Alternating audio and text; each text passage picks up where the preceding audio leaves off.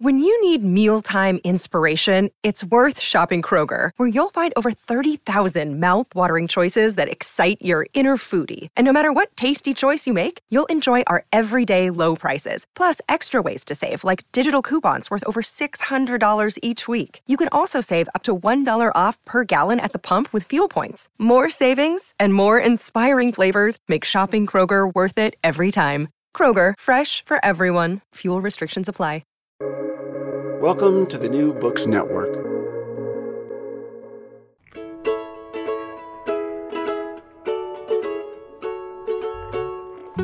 From Brandeis University, welcome to Recall This Book, where we assemble scholars and writers from different disciplines to make sense of contemporary issues, problems, and events. Today, Elizabeth and I, hello, Elizabeth Ferry, are delighted to speak with the brilliant Stanford English professor, Mark McGurl. Hello, Mark. Good to be here. It's great to have you. Whose Everything and Less, the novel in the age of Amazon, has just been published by Verso. So listen to us and then rush to your favorite bookstore to buy it. And if I say bricks and mortar bookstore with a poignant twang, you will know immediately how to place me within Mark's delightfully subtle and far-ranging categorization of the various responses that we citizens, consumers, readers, and I should also say the texts of those citizens, consumers, and readers can have to our era of Amazonification. So in his previous influential and wonderful book, The Program Era, Mark made waves by offering a system-centric approach to fiction on the post-war period in America, insisting that we look at the literal sites of production and also of accommodation for American fiction. Those hundreds of writing programs that created their own ecosystem for certain forms, certain generic tendencies within literary fiction. And actually saying that, Mark, reminds me that you and Elizabeth and I obviously share this time at Hopkins, which was a very, very early one of those programs, I think, just after World War II. Those returning vet programs. Yep. Yeah. So then he pivoted towards the Amazon era with a hugely influential, and really influential even by non-English professor standards, 2017 article in MLQ, which was called Everything and Less, Fiction in the Amazon Era. And now comes this 300-page book that is maybe an unpacking or a next step analysis from that argument. So Mark, I have a zillion notes about how I see your argument proceeding. And I should say, we also have some companion texts to go along with it in this conversation. We have two older novels that directly thematize and explore the world of bookselling in its earlier pre-virtual forms. And as always, we are going to end but with Recallable Books, the book that if you enjoyed this conversation, you may also want to dive into. But before all that, maybe I can ask you to just get the ball rolling by introducing or premising or otherwise presenting your argument about how you understand the Amazonification of the book business and the general state of the neoliberal internet economy. So small question to get you started. I think I can handle that. Okay. So the most basic link between the Amazonian literary sphere or ecology and neoliberalism more broadly is the concept of service and the service economy. So something like 80% of workers in the US now work in the service economy broadly defined, as opposed to the goods producing or agricultural economies.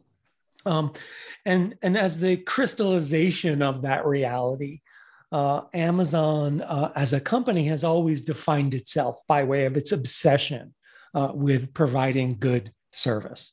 So it's no surprise then that its conception of the literary work is something that is as something that provides reliable service to readers. For Amazon, the reader is a customer. This being something like a total negation of the high modernist conception of the artist and the artwork as a product of wholly autonomous labor. And one of the most important ways that literature is enabled to provide good service to readers is by being organized into many distinct genres that line up with many distinct taste profiles. So as I put it in the book, for Amazon, all fiction is genre fiction, including literary fiction.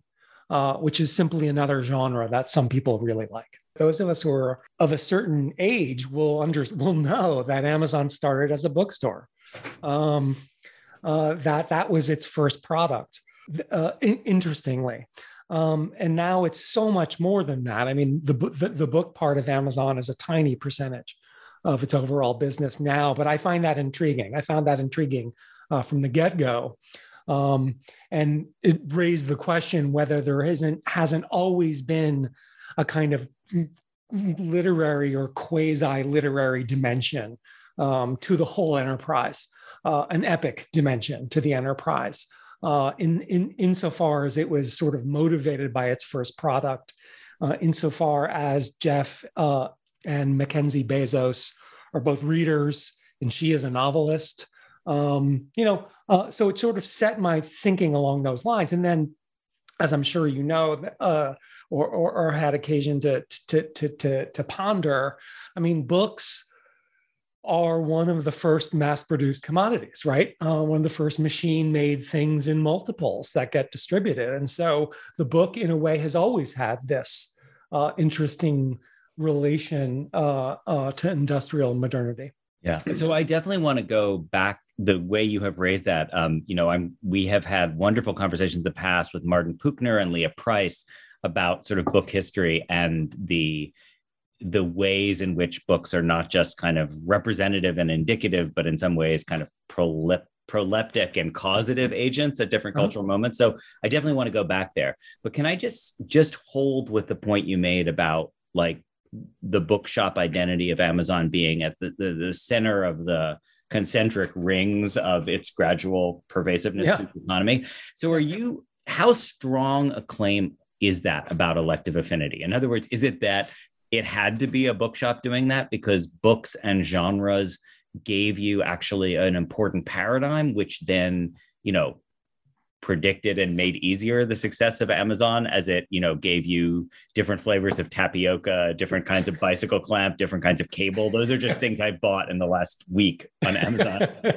So is that a strong elective affinity, or is it more like just contingent? I mean, books are one object among others. It happened to be a good point of insertion for this sort of retail. How strong an argument? Yeah, I mean, I would aim for something sort of in between those two claims. I mean, the very strong claim just sounds to me a little bit fanciful.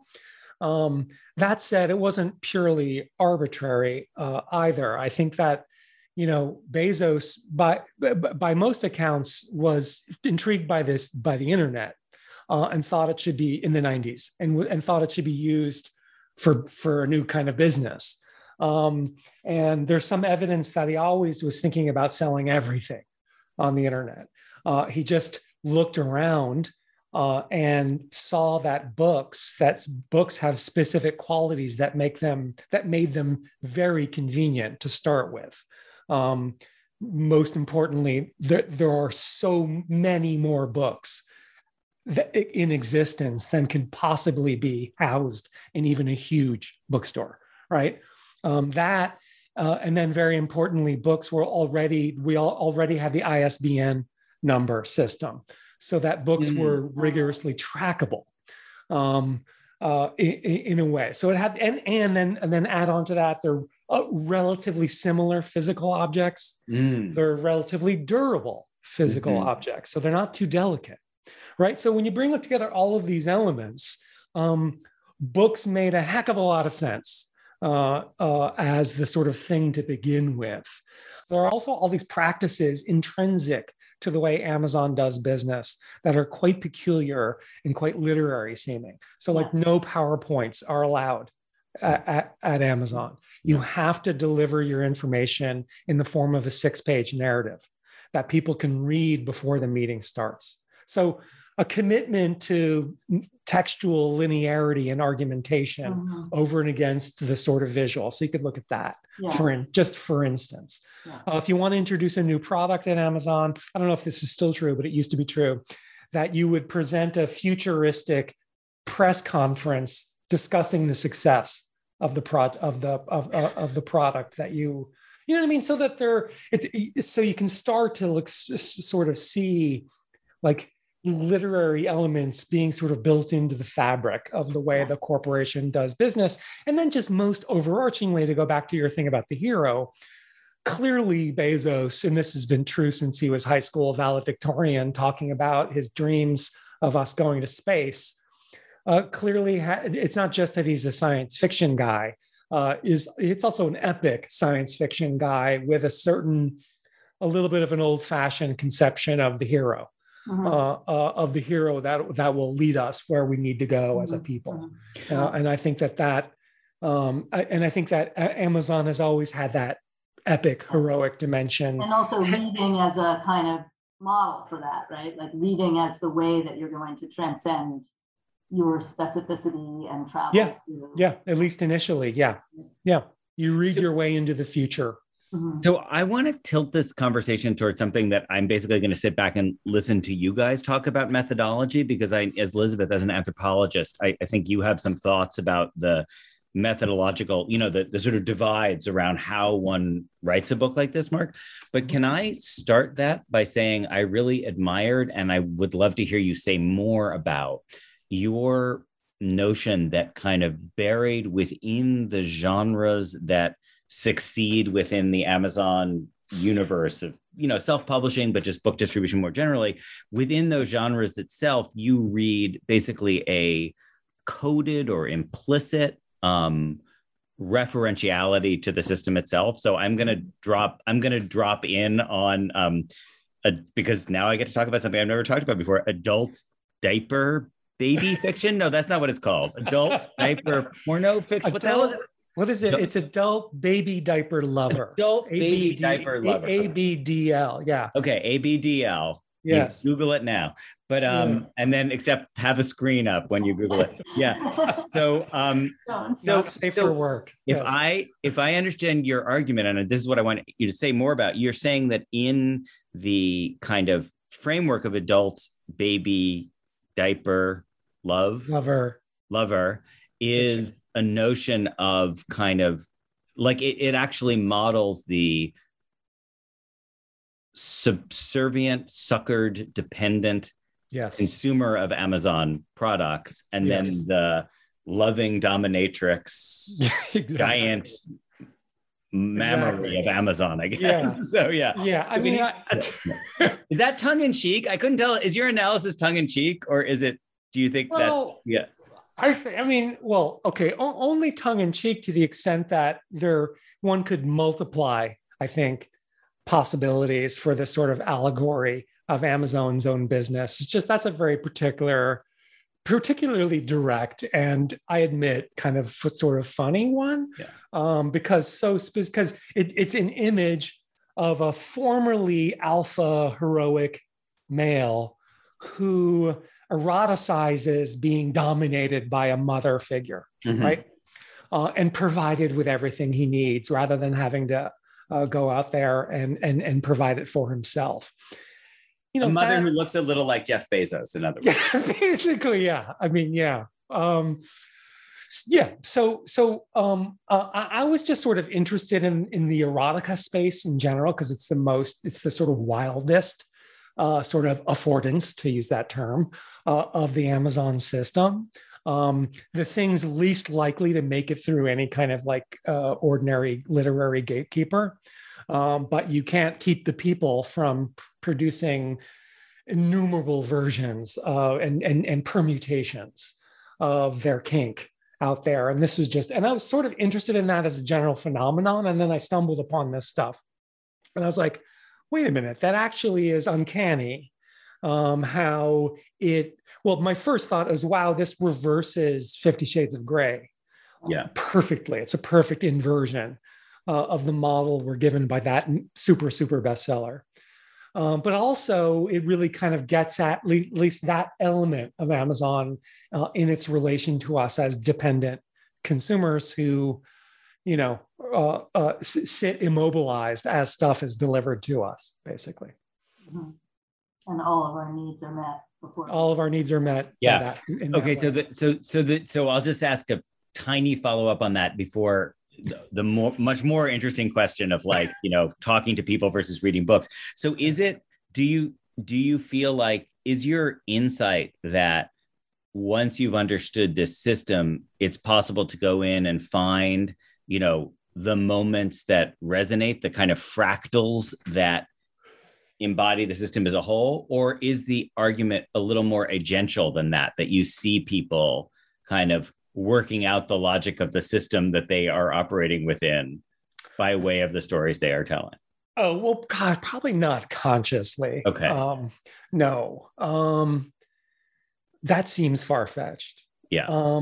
Spontaneously reproducing the way we all do.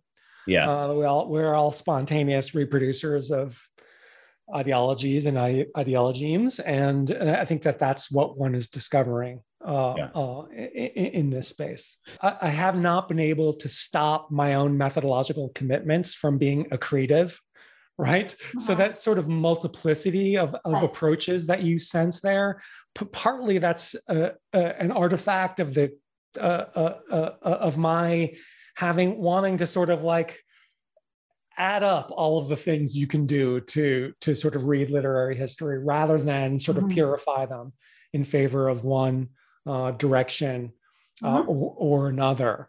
So that's, and then, I mean, a more positive account would be that because of certain kinds of theoretical models that fascinate me, complexity models, where you're sort of taught to think about things at different scales, and the way they relate to each other, the way the world is sometimes fractal in the sense that it's scale free, that something really is a perfect miniature of something larger. But then in the social, that's not always the case. Sometimes sometimes differences in scale produce real differences.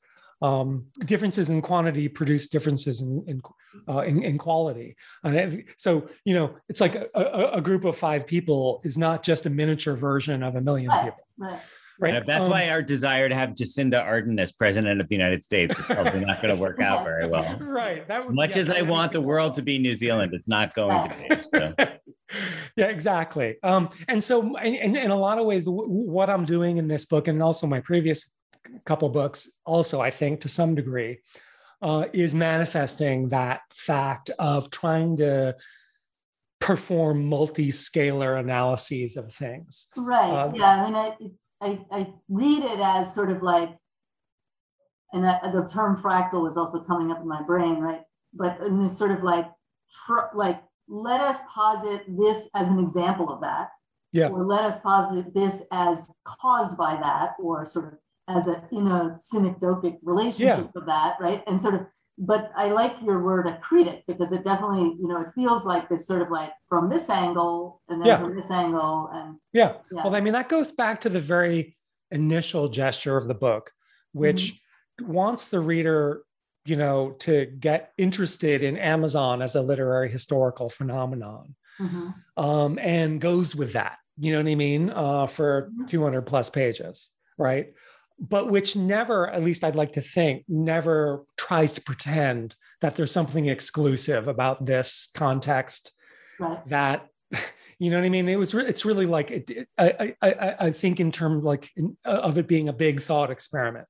Okay, let's put Amazon at the center of things. And then what follows from that as an interpretive lens without ever sort of, it's so implausible to sort of say that there are not other profoundly important sort of ways to look at contemporary literary culture. There obviously are, and so it's tries to be forthrightly constructivist in that sense. It's like yes, I mean I do want to claim that it's not crazy to say that Amazon is the most interesting thing that's happened materially to literary history in the past 20 years. The gauntlet I throw down in the book is to say, can you point to something that's happened inside a novel since 2007 that is as consequential as the arrival of the Kindle in 2007? So that sounds like a great time to loop back to our historical context. And I think each of you guys chose a book that looks at the book trade at an earlier moment. And I don't know, Mark, since yours historically is a little bit earlier, do you want to start off with the Morley book? Sure. Well, there's this book. First, I want to give a sort of shout out to a graduate student in my department named Jessica Jordan, who's working on this genre, which books about books, which turns out to be much larger than you might have imagined. I knew about this book from researching my first book, which is about the turn of the century, literary professionalism, but she reminded me of it working with her. But it's called Parnassus on Wheels. It's by Christopher Morley. It's just kind of, I'm not going to make a case for it as a great novel. In some ways, it's quite slight, but pretty entertaining and sort of drops you in. And I think that our next novel does the same, sort of drops you into a moment of true book-oriented literary idealism. The idea, so the plot is that a woman is living with her older brother on a farm, and then he happens to becomes a famous writer by writing essays on the joys of living on a farm. And she's happy for him, but she's really, really bored. And then she gets this opportunity to buy a mobile book wagon, a little mobile bookstore, which she then rides around the countryside. And then the substance of the novel are the adventure, or the picaresque adventure she has as a bookseller woman. This is another sort of through line that we could look at. So finds her way into the book business in this way. And it's an opportunity for her, but it always goes hand in hand with the sort of opportunities to bring enlightenment to the countryside of America. It's sort of an interesting sort of moment in a representation of book selling as, it's pre-Amazonian in the sense that books are being brought to you. So it has that delivery of books aspect. On the other hand, they're being delivered by horse and wagon. So it's a little bit different, but nonetheless has this, deep humanist enlightenment faith. Actually, Mark, can I ask you more in terms of the humanist enlightenment? Can I pick up a really awesome point you made that I didn't want to get lost, which had to do with the ISBN number system? And I guess it's the way I'm going to frame it. Elizabeth, you might have a different way in, is to think about historically the different models we have for commodities. And, I wrote a book about portable property in which the default commodity, right, of course, yes, was, not in which I did think about books as commodities, but I thought about fungibility.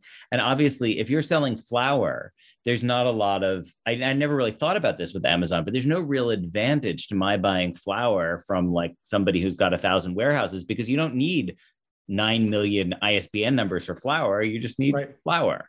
And books are particularized commodities. So in other words, that doesn't make them not commodities, but an aspect of their commodification is that each one has this particularity. Like that's what makes them valuable as commodities. Do you want to say more about that? Yeah, no, I mean, it's just an interesting fact about the book as commodity. In a sense, there's a radical similarity of one book to another physically. I mean, we know there's variety in the physical shape of books, but like, there's also a radical similarity of the codex form from one, from one version to another. And then any given title, of course, all of those books, at least in the same edition, will be completely similar. Right. But then books, the book market as a whole is characterized by, being occupied by, 5 million different things. There's something specifically, humanized about the commodity, because the commodity is a book, that it has this special je ne sais quoi, because every book is different from every other in a way that somebody absolutely doesn't have that. Sure. And as you can learn from Laura Miller and other historians of the book trade, it's remarkable how long a kind of pride in it being a bad business lasted. It really took the beginnings of corporatization in the 60s and 70s and 80s for that mentality to sort of drain away. It was the sort of New York City version of it was that it was a gentlemanly business. Yeah. Right. Very much removed from the rough and tumble of other sectors of the market, because imbued with this seriousness of purpose. And the sort of, backcountry version of that is reflected in the Morley novel. Yeah, that's great. So Elizabeth, do you want to connect that to Penelope Fitzgerald? Yeah, and I was just going to say that, that sort of idea of book selling as a terrible business is related to the notion that it's sort of an anti-market. Yes. It's sort of the sphere that is supposed to be free from the market, right? Right. And therefore, which also relates to this question. I mean, a lot of the commodities that we think of as being these sort of commodities that are based on distinctiveness rather than similarity or fungibility also kind of play with that idea, right? Yep. That sort of notion that they're, a work of art or whatever that's like somehow not against the market. So anyways, so I mean, not a few things of what you said about the Morley could be described about the bookshop. And it's, sort of, a lady bookseller who's kind of going into this sort of hostile environment. It's not sort of traveling in, mobile-y by mobile bookshop, but it's sort of in this, English kind of small town. And we had a discussion offline about kind of whether we thought it was one of the better Fitzgerald's books. And I don't think it is, but I do like it a lot. And I like its kind of like, it's non-triumphal quality. Right? Yes. Like it is not about conquering the minds of rural Britain in order to get them to appreciate her, stick-to-itiveness or whatever, right? She loses, right? She loses, yeah. It's all a big failure, yeah. And that seems very Fitzgeraldy in a way. It's kind of like very sort of humorously unforgiving. As a massive fan of Fitzgerald, can I just put a plug in here that it's 1978? I think it's her second novel. And in 1977, she published her book, The Knox Brothers. Do you guys know that? Which is like the portrait of her 4 great uncles, I suppose. And one of them was the editor of Punch. So I actually think there's an older literary historical tradition that she's part of. Like, in other words, she is very much in the family business of, buying newsprint at 2 cents a pound and selling it at 5 cents a pound. I mean, like she's thought about different modes of dissemination. And of course, she has this wonderful book about the BBC, Human Voices. Human Voices, which is, again, about medium specificity. So, Another possibly important detail is that the bookshop is a historical novel. I mean, not at great distance. It takes place in the late 50s, but it's a 78 novel. And so the book is very charmingly a book about a failed project of enlightenment of the small town, but that sort of success might be added in, as it were, historically from 78 as a clearly much more liberalized moment. Looking back on that conservative, Lolita, right? About the book Lolita, trying to sell the book Lolita. Yeah. So can I turn back, Elizabeth? You made a really good point about the kind of not unsaleable commodities, but commodities that are saleable precisely because they mark their distinction from mere commodification. Is there something to be said about the aura or the kind of metonymical association of like cool prestige objects that get sold in a bookstore? And so, Mark, I'm sort of thinking about Amazon here, like opening out from its beginnings as a bookstore to so much more. But also, Elizabeth, just your comment made me think about all those, hipster t-shirts that I have bought for $28 at a bookstore, or the like cool Canadian bacon chocolate bar that, do you know what I mean? Like there's like a whole set of items, which I've heard in some bookstores are like the main seller, Or the little meditation manual that you get. Totally. But forget the manual, like the little mindfulness token that you can buy at the, which is So what is it about those things? Because they are erraticized by being in a bookshop. And Mark, it's so great that you name checked our colleague Laura Miller at Brandeis, because I actually don't really know her work on this. I knew that she worked on it, but I'm going to go check it out. Well, now. I mean, the book of hers I've read most recently is Reluctant Capitalists. Yeah. So, which makes the argument right there. That's great. I mean, I'm so sorry we didn't have her in this conversation. That would be great. See how wonderful. Yeah. Wicked smart, really good book. Yeah. You just taught me the word erraticized. Erraticized, thank you. Like owl and it's things that make you do fun things with your mouth. Yeah. But but that notion, right? Reluctant capital. That's a great way of thinking about it. So yeah, Mark, I mean, do you have thoughts about that? Historical, that genealogy of the book trade? Yeah. I mean, I think that to some degree, Amazon disconnects from that. Just at least in the sense that, I mean, except insofar as it's opening physical bookstores of its own, it's disconnected from that, and that, well, that feature of especially, well, no, not just independent bookstores. All bookstores have lots of tchotchkes that are marketed to the people who go into bookstores. So there's a kind of a there's kind of a class profiling going on in that stuff to some degree.